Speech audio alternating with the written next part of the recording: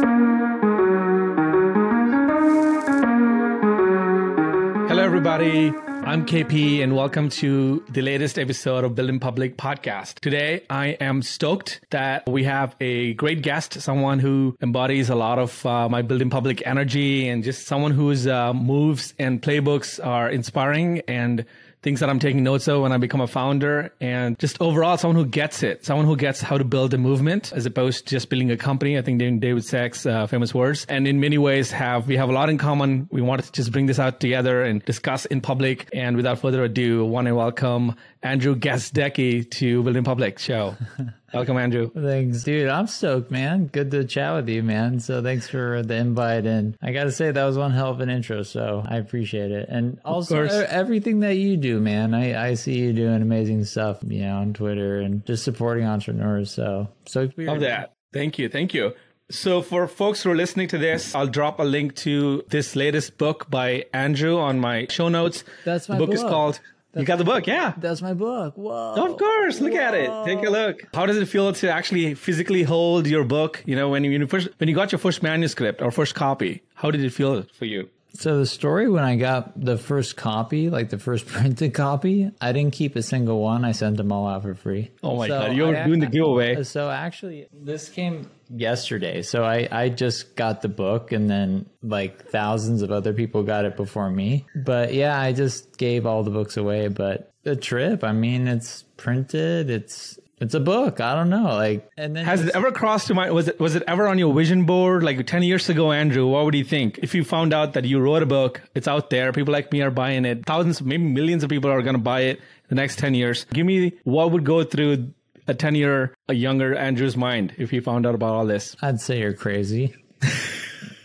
And, just to put a little bit of why did I write the book? Really just to, inspire entrepreneurs. I have no aspirations to be a best-selling author. I will never sign a book.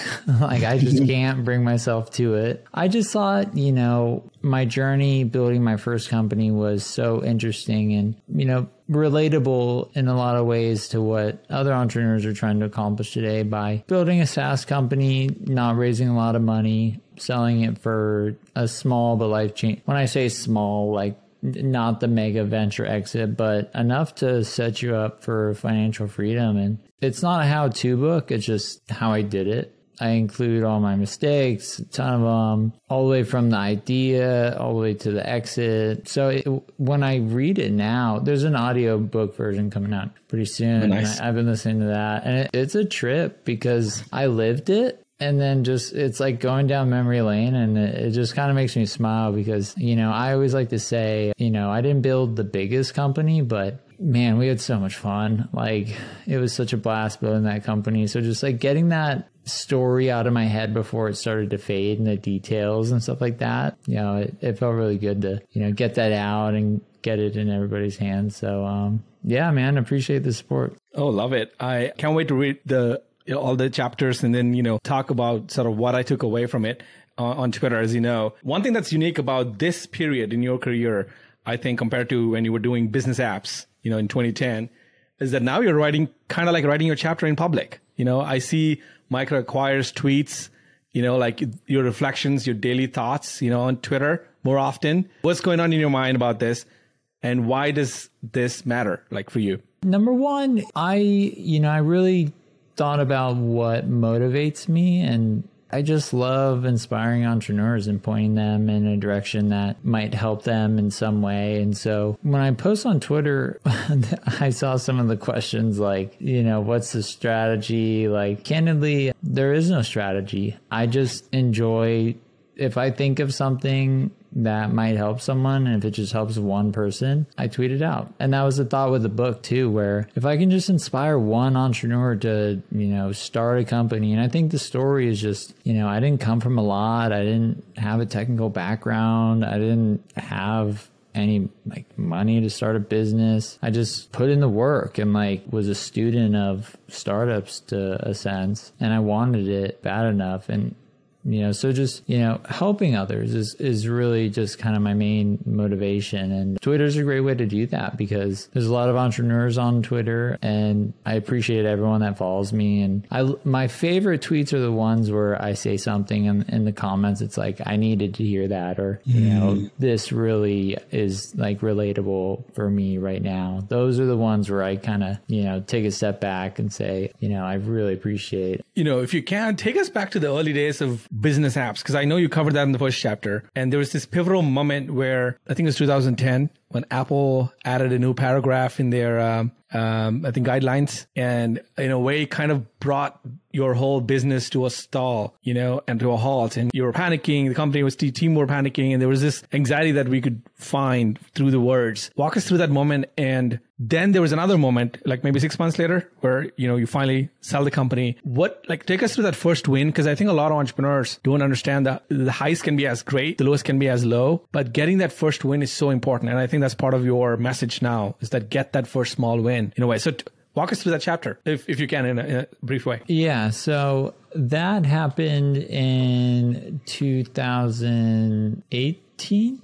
So not 2010, that's when I started the company. But we just got so big to a point where, to my knowledge, we were publishing more iOS apps than any other company in the world. And so Apple made a decision to basically block all apps that were clones. And we saw the announcement and we saw the new guideline, and we thought it was going to affect, games where you make a ping pong game and it's like ping pong with Justin Bieber, ping pong with Drake, ping pong. There's a ton of those, like, where it's the same app, but you reskin it. And then they started to broaden it one day, like out of nowhere. And so we felt that was, super heavy handed, because it really prohibited any sort of small business from creating an app. And I even had a call with Apple's team, and I asked them a question directly. I said, so this app meets your standards, correct? And they're like, yep. And the only issue is that we have pre-built components to help us quickly build the app. And that's the problem. And they're like, yeah. And then I said, I remember this moment like it was yesterday. I was like, so you're telling me if we just spent 4 months building this app completely custom and it looks exactly the same, there is absolutely no difference, you'll approve it? And they're like, yep. And we're like, does that make any sense to you at all? And even the review team was like, no, but like, so there wasn't a lot of logic behind it. And so you're not even trying to do clones like this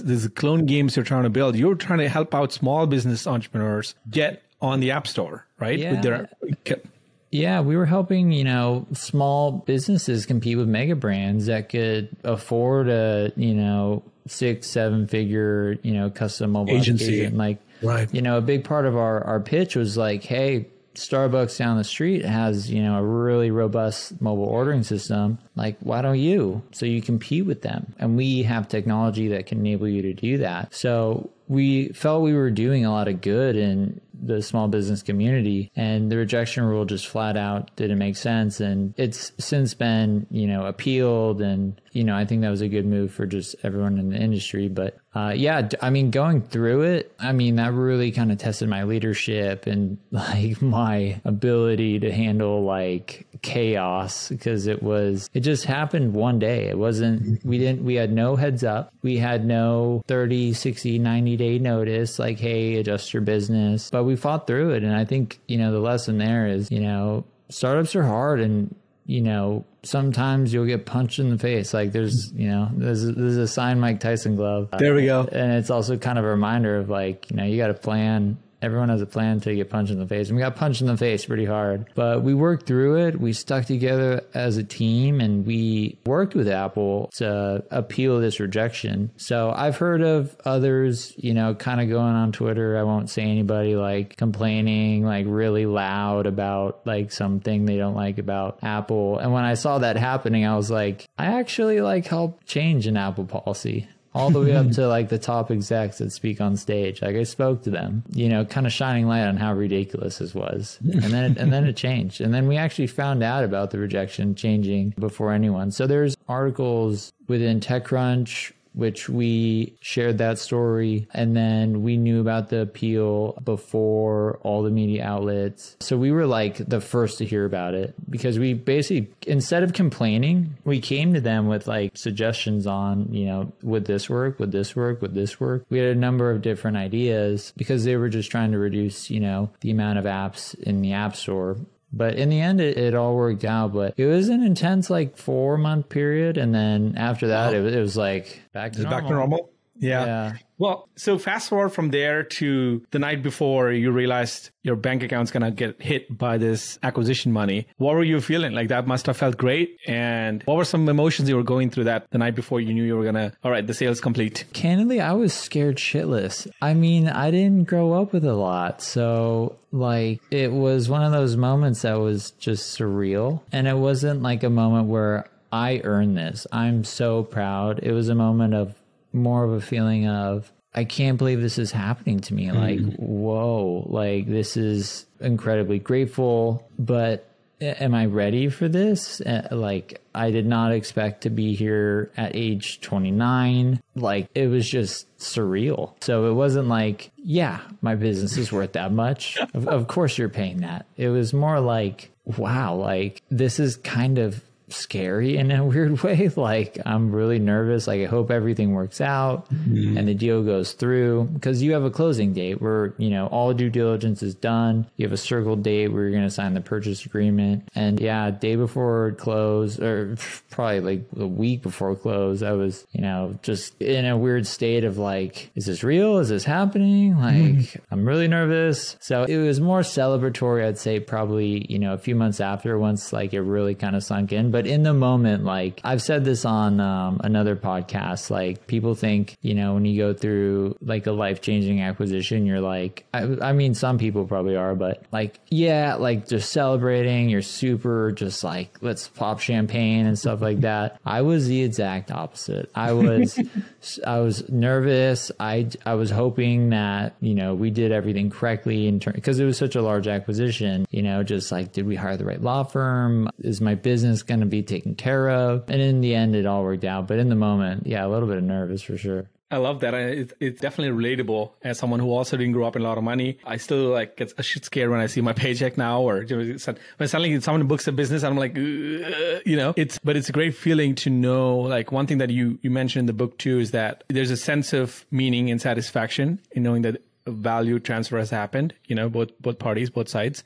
And it just feels good to know that whatever you put out in the world, somebody's valuing it and then they're benefiting and they want to take it forward. That's part of the acquisition goals, right? Yeah. I'd say, my favorite part about Business Apps was, so we worked with a lot of resale partners and we helped thousands of people basically add new lines of revenue to their business. And they would take for example, we'd sell a mobile app for, $20, $30 a month. They would resell it to their clients under their brand for $100 a month. If you do the math on all of that, we had an ecosystem of in the hundreds of millions of dollars. So we were we built a product that help small businesses, but then also help agencies grow their business. So we just had and then we had, a ton of copycats come out. So they were also helping small businesses. So in a way you kind of led the way there too. Kind of led the generation of these other copycats too. A little bit. Right. Yeah. I think that was the most rewarding part, is just that feeling of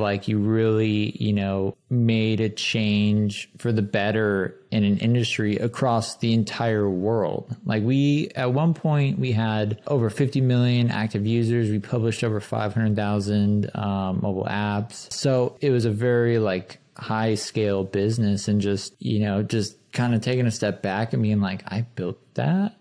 What? I mean, I didn't build it. I had an amazing team, and I can't even take 5% of the credit. But I'd say that just, having an impact on so many people, because it's such a trickle effect. We sell to an agency, they sell to small businesses, their customers use it, they're super happy, small businesses grow, agencies grow, businesses grow. So we had this value chain where just everyone was winning. Right. And I just found that super rewarding. And reflecting back, I'd say that's by far my favorite part about startups is how you're able to, impact the world in a better way at scale. So bring us to the current moment. Like, give us a few inflection points that happened, a few hops along the way that brings us to this moment, where you're now leading MicroAcquire. So after Business Apps, what happened? Started a crypto company called Altcoin, and that one was kind of Wait, this is 2017 crypto? What time was this?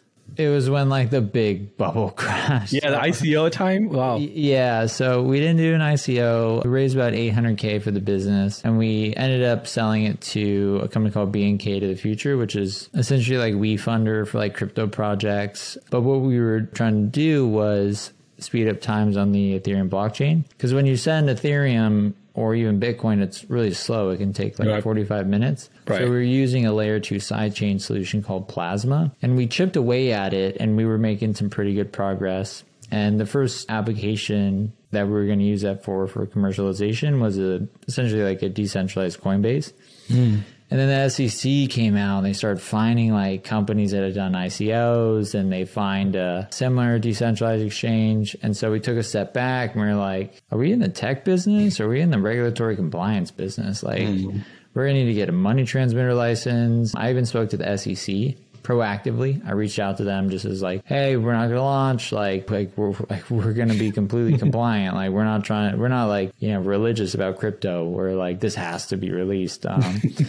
And we made a decision to, sunset that business. So we essentially pulled a move out of Business Apps' strategy where we, took our exchange and then we switched it over to a white label model. And the idea behind that was if we can just get one, enterprise customer to absolutely love, what we've built, maybe we can sell them the whole company. And then we did that, and then the funds were returned back to investors, and we kind of just moved on from there. But the critical lessons that I learned from that business was, number one, the importance of founder market fit. Is a very complex product, and I'm not a technical founder. So that's something that needed to be led by a technical founder. I did a great job marketing the business. It was featured in, Bitcoin.com, Cointelegraph, all the major, whatever crypto publications during the bubble of like the ICO, when everyone's trying to get in there. Because we were the first to do cross blockchain atomic swap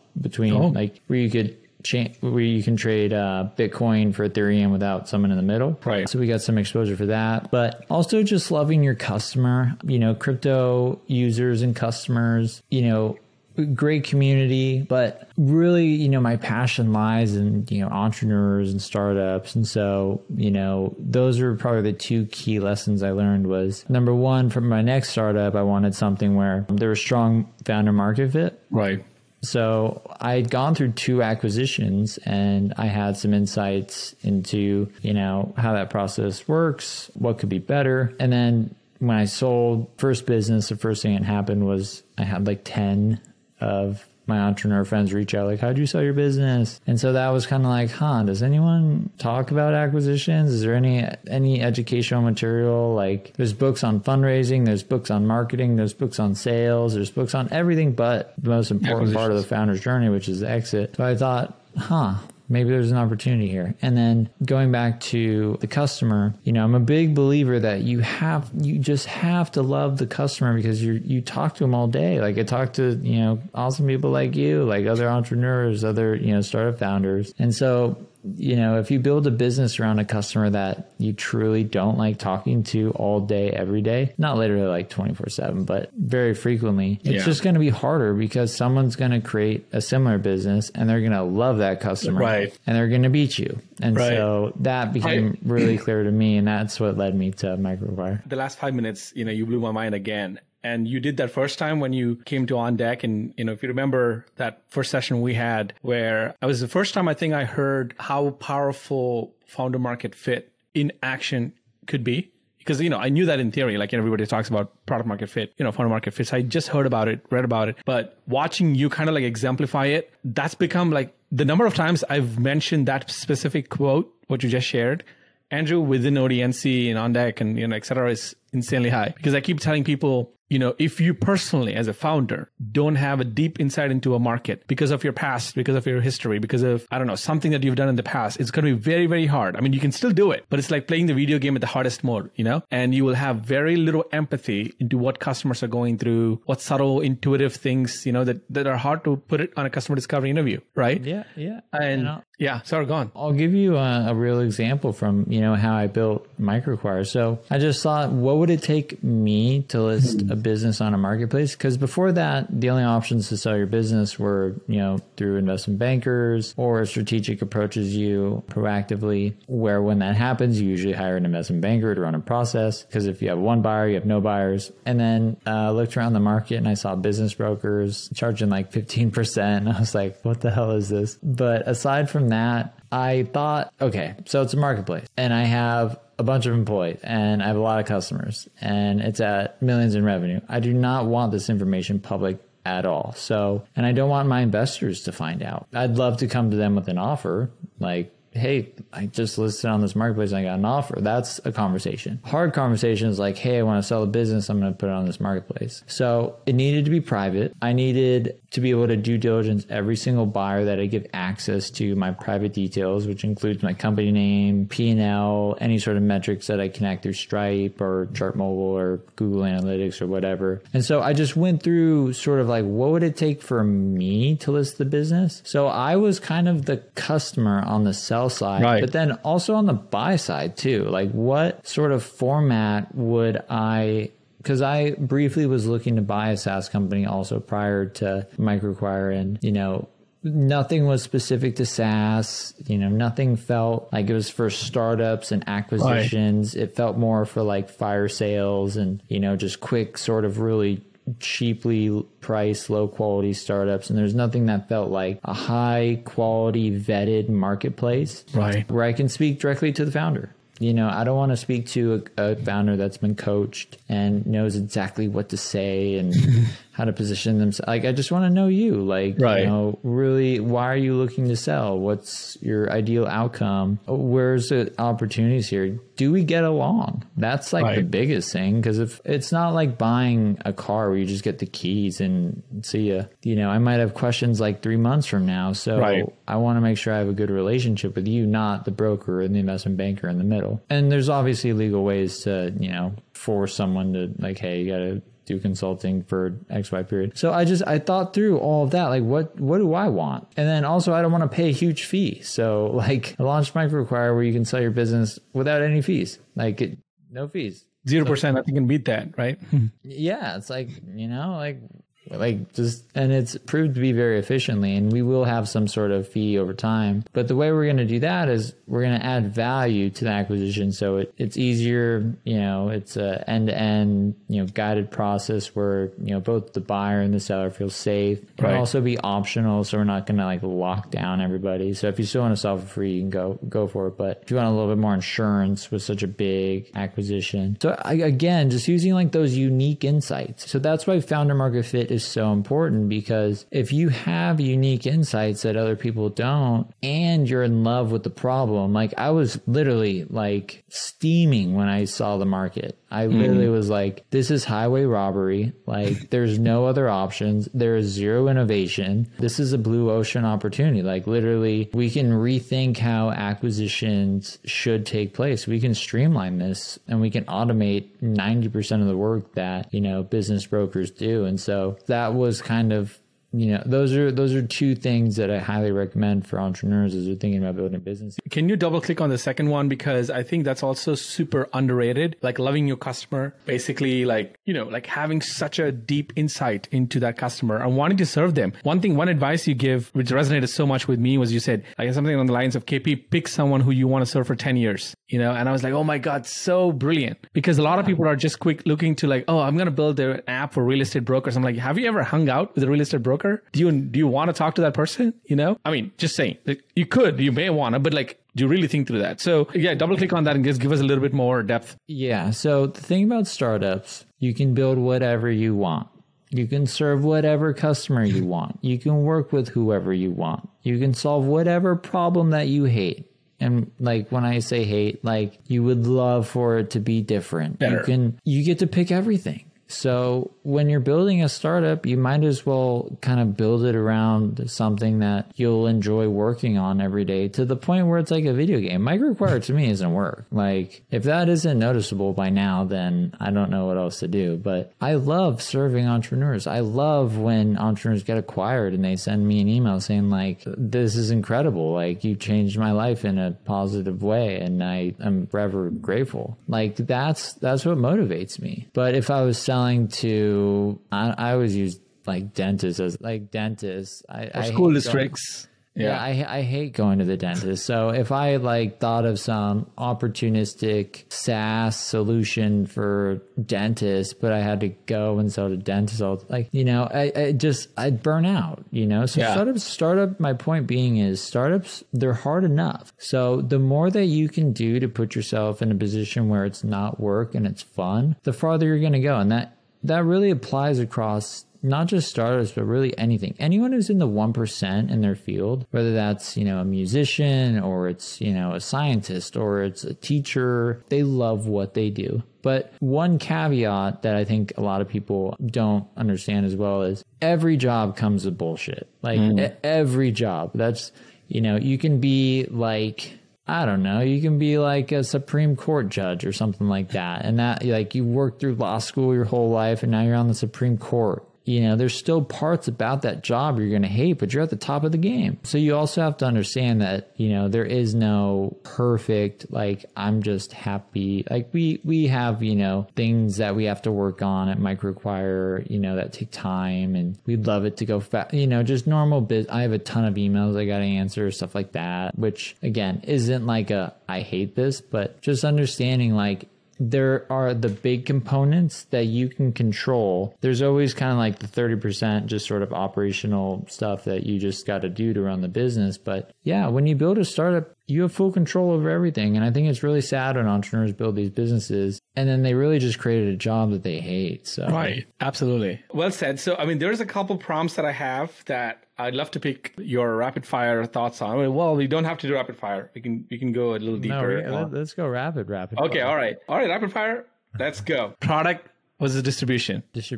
I know this is like, I think, well, I know you asked Justin Kahn this. I know there was a conversation that you did with Justin about this. I think you should focus on distribution first. And then what you do from there, you know, usually like an example with Microacquire is, you know, we focus heavily on distribution first, because in a marketplace, building the flywheel and the distribution, the supply and the demand, that's the product. So getting basically your brand out there and really creating momentum while you're building the product is critical. And then if you really want to start, you know, leading a market, then you have to start moving over to product. So you need both. When you combine stellar marketing with stellar, just let's call it go to market, so sales, marketing, distribution, with a stellar product, that's how you win a market. That's the golden combo, right? Yeah, but my sequence is distribution and then product. They're both important and also interchangeable. VC path, bootstrapper path. I think so. Microacquire is venture backed, but I think for 99% of entrepreneurs, bootstrapping makes so much sense. Like, you know, I always say if you want to get rich, bootstrap. If you want to change a market, raise venture capital. That's what I'm trying to do at Microacquire, and it requires a lot of capital to do that. So when you bootstrap, if you bootstrap a business to $1 million in revenue, you can sell that for, let's just call it like 3, 4, 5 million. You're set for life. Right. Unless you're, you know, a psycho and you need like a private jet or something like that. But like, I just don't think a lot of entrepreneurs, and just to, you know, kind of broaden this point, is a lot of entrepreneurs like start these companies and they just hear about this like one path that all entrepreneurs go down and they think that's the only way to be successful. But like, if you're thinking about, you know, bootstrapping or, you know, raising venture capital, I think the main question you should ask yourself is like, what is an ideal outcome? Is it $5 million? Because if it's just $5 million, like build, you know, make sure you make decisions that lead towards that outcome. Because once you touch any sort of venture capital, that's off the table. Right. And I think a lot of entrepreneurs, like, there's so much fundraising going around that you can get seduced into it. The next thing you know, you're like, again, I have a job I hate, because I raise money from people I don't like, or I have a board and they tell me what to do all the time, or I'm under all this pressure all the time. And really all I wanted to do was, solve this problem for this customer and then maybe sell it a few years down the line. And then also just statistically, to be successful when you raise venture capital, the bar is $1 billion, deca billion. Right. So you're asking entrepreneurs like, hey, especially first-time entrepreneurs. That's why I'm such a big fan of stair-stepping in entrepreneurship is, this is my third startup, probably my 10th, but the rest, so I've been building businesses my whole life. It's mentally stimulating to just swing for it. Like, let's see if we can rethink a market. The financial outcome is the last thing I'm thinking about. But if you're at a stage where, it's your first startup and you get to any sort of profit, like you're in the money, you're at the blackjack table and you got some chips that you can cash in. But when you raise venture capital, those chips are taken away and you got to get a lot more chips until you can cash it in. So I just, long story short, for 99% of entrepreneurs, bootstrap, and then also understand you can always change your mind. I mean, that's the fun thing with bootstrapping is that you can always switch gears and suddenly say, all right, that's what Bubble did for 6 or 7 years. They were bootstrapping Bubble.com, the no-code tool. And suddenly this went raised $100 million round last year. You can name your terms, you can name your firm, you can name, your the amount, like you're much more disciplined, But it's way harder to do the other way around. Almost impossible. If you raised venture capital, it's almost impossible to go say, all right, I'm going to go indie now. Like, yes. Yeah. That's why it's so important. Just like write down, what do you want out of this startup? If it's like, candidly, when I was building business apps, again, growing up, without a lot of means, I just wanted to get rich. I'm totally fine admitting that. Like, I helped a lot of people along the way, but, without, growing up with, means, like, it just kind of was something that I wanted to be a millionaire. Like, that was my goal. And so we had, offers from VCs to raise, but, we were in the money. And when I mean in the money, we were, generating revenue. We raised very little capital. We only raised 100,000 from 2 just like awesome mentors that, 100K was probably worth 10 million in terms of mentorship from them. And that's how like I learned so much about building businesses. Not saying I'm like an expert or anything like that, but yeah, bootstrap for as long as possible is the way to go. All right. Third rapid fire question.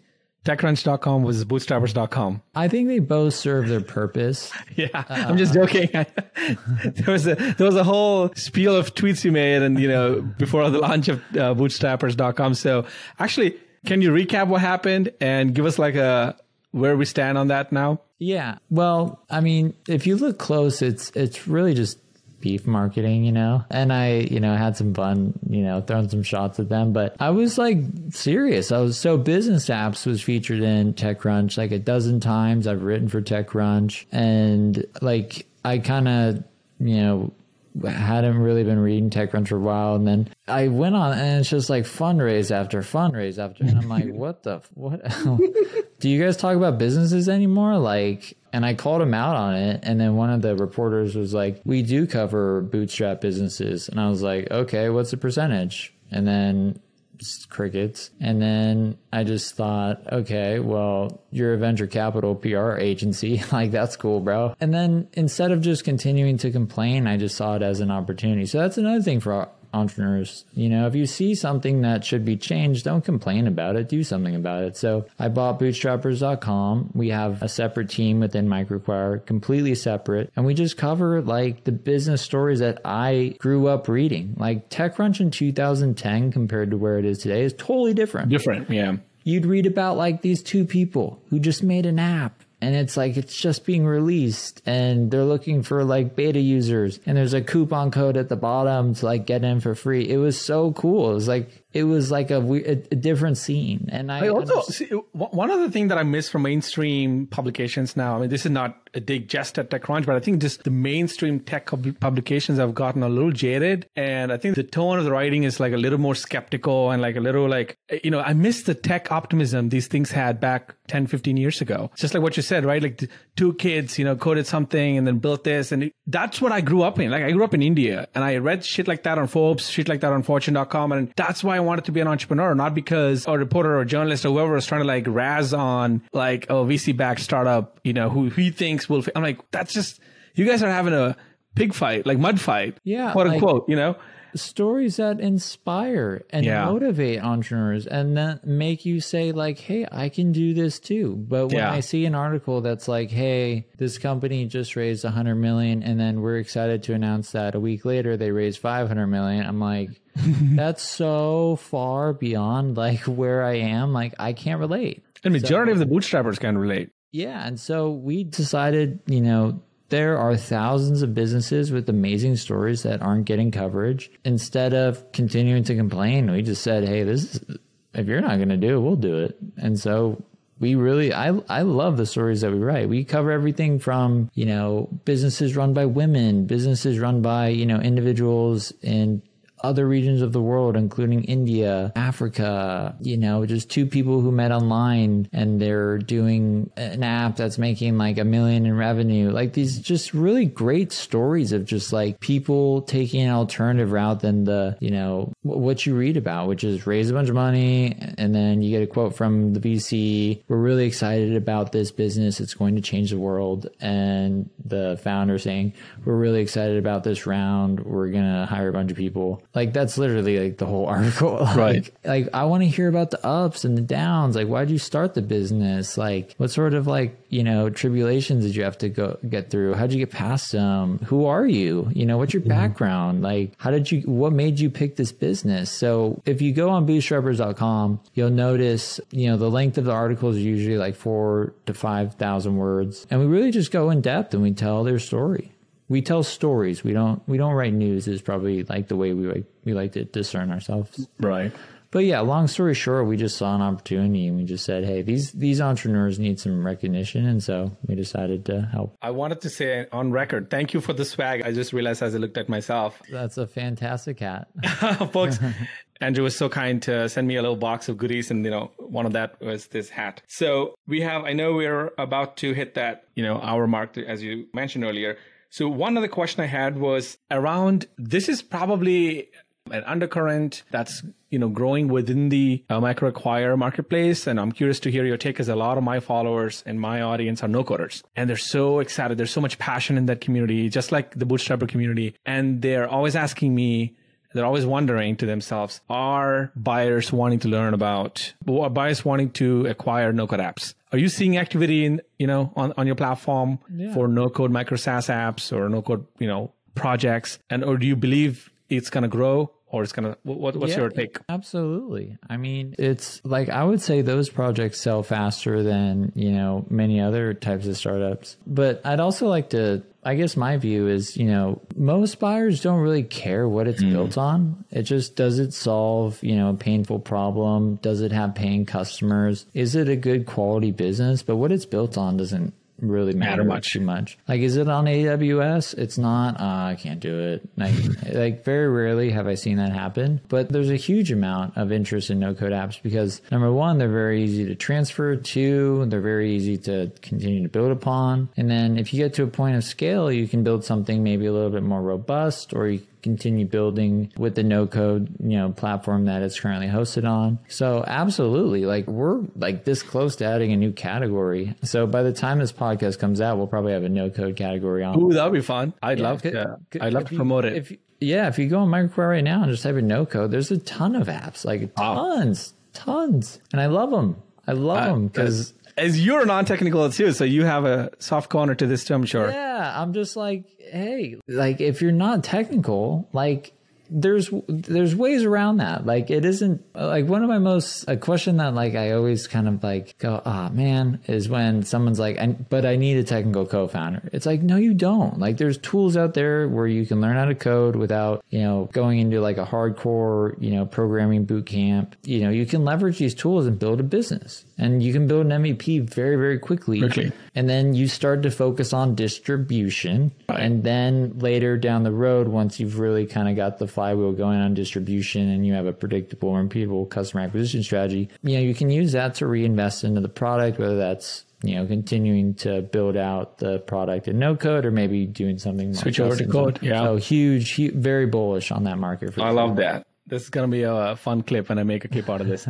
Little known fun fact, a lot of people don't know, but I kind of learned so two things. One is I actually had a microacquire moment just before joining On Deck. I didn't know about microacquire at the time, but one of my no-code projects, which is called Letter Drop, at the time, it was meant to be a product hunt for newsletter editions. So every day you read like Packy McCormick stuff or David Perel stuff, but it was basically your daily feed of who dropped what, like on an edition level. So you get like a daily feed of who dropped what. And it was within like 3 weeks, I got like inbound acquisition offers and I committed to joining On Deck. So I was like, okay, sure. I'm going to, it was a small exit, but it felt so good, to your point. And I was like, wow, you got microacquired. Yeah, I got microacquired. So it's like such a great feeling. And I shared that with my, our fellows at On Deck. And I'm like, guys, you got overthinking this shit. Like, you don't know, if you don't build in public, if you don't put yourself out there, all your projects, you don't know which DM you might get. And so stop overthinking it. Stop like hoarding all your projects into your silo. Put them in public, just let people know that this is what you're building on. And yeah. I couldn't agree more. I think building in public and really, I didn't even know about building in public. Like I just, it was microacquire's like 2-year birthday yesterday. Oh, congratulations on that. Yeah. And I threw up that first sort of like revenue graph thing. And, building in public is really like storytelling in public. What you're doing is you're bringing people along for your ride, for the ups and the downs. And, people want to root for you. Like keep going. Like every entrepreneur like needs motivation. And sometimes like you will be surprised at how many other entrepreneurs will root for you. Like, right. We're all in the same boat. We're all going through the same struggles. We're all trying to figure stuff out as we go. And the more that you share and the more that you're open, the more that you share, your learnings, your mistakes, like how are things going, the more attention your project gets and the more attention your project gets from customers or it's referred to other customers. So there's like really no downside. And it's such a huge competitive advantage, especially in today with all the buzz everywhere. People want to hear these like real stories of like how people are building companies. Right. And it's motivating. Not only is it beneficial to you, but beneficial to others because it motivates them. Like, hey, stop overthinking stuff. Just throw up posts on what you're working on, like where you could use some help. And I think you'd be really surprised at like how many people would chime in to help. That is true. There's a lot of kindness in our community. I mean, in both entrepreneurship and even on Twitter. I mean, of course, there's a lot of slam dunking and a lot of like all that stuff, but also there's a lot of people who just want to help. So I got a couple audience questions I'm going to throw in. And one is from Andreas Klinger, who asks, why do you keep smiling? Why you still have that smile on your face despite running a stressful business? So one thing I do every day in the morning, and this might seem kind of weird, is I practice gratitude as much as I possibly can. So one thing I do in the morning is I meditate a little bit and then I'll literally just kind of close my eyes and try to bring myself back to a moment where I was really happy. When you start doing this, you'll start going towards like the day you got engaged, like the big ones, but then you got to really dig. Julian's birth, probably. Yeah. But if you do it every day, you got to start thinking about other stuff. And today was like, me and my friends would put like duct tape in the road, so like when cars like drove over it like sounded like it popped their. We were little rascals, but like it brought me back and it just put a smile on my face. I also like listen to stand-up comedy in the morning. If you ever join like a team stand-up, like we're laughing the whole time. I'm a big proponent that laughter just does something to you, and if you look at the world in a positive light, it just makes everything like so much easier. And so I'm just really grateful for where I'm at in life, and I recognize that I'm extremely blessed, and I just try to stay grounded with those principles and just remember where I came from and where I am today. And blessing. I mean, how could I be upset about anything? Like, that's how I feel too. I feel like, man, I can't believe like where I am right now, and everything that goes around me is just a blessing. All of these things that I think are stressful would have been like the greatest blessings ever 10 years ago. Right. So just thinking about that stuff. One last question. This is from Haps. Shout out Haps. Who are some of the inspirational people that Andrew Gazdecki looks up to? I would say every entrepreneur just trying to better their lives in some way or another, whether they're building a small business, a large business, $1 billion business, ones that are just really, solving a problem for customers, making a big impact in the world. I know that's kind of a cop-out answer, but entrepreneurs inspire me. Like just seeing entrepreneurs go through the ups and downs and get back up and keep going, that's what inspires me, and there's too many to list. But if I had to pick one, I'd say Ben Kelly. Ben, he bootstrapped a rocket company and then sold it to Voyager. Wow. The guy, he's just one of the coolest guys I've ever met. And we were in a founder a group together, and I really got to know him. And he's just such a good person, and just a real one, just a real entrepreneur, you know. And I have a lot of respect for people that hold principles true. So Love that. that's one. I love that. I got to ask the last one, which is Russ Hanneman on your payroll yet? No, he's not. There's no official, connection with him. You might as well be by now. We're friends. I can say that. I've talked to him personally. He's a great guy, and he'll definitely be making, an appearance soon. I love that. I love all the stuff that Chris does for you guys. And I feel like it's now become a standard of announcements or milestones or releases or round announcements or whatever to book Chris and get him to do something funny. I also think, do you agree that he gives like 120% for everything, right? Every clip he does? Yeah, right? It's just one take. And when I talk to him, I just say like, hey, this is what's going on. That's it. And then the rest is just him riffing. Improv, mostly like just doing stuff. Yeah. And then I'm laughing the hardest. Me too. I love that stuff. It's like my therapy when I just look at some of his stuff. I'm like, it's hilarious because he takes some of the tech concepts we talk about all the time, and he's just hilarious, so I love it. Yeah. Awesome. Thank you so much, Andrew. And again, this is a, ongoing journey with you, and I'm grateful that I get to, be around people like you, and you're inspiring a ton of entrepreneurs out there, including me. And thanks for being on the show. Yeah. Thanks for having me. I really appreciate it, man. Awesome. Have a good one. Okay. See ya.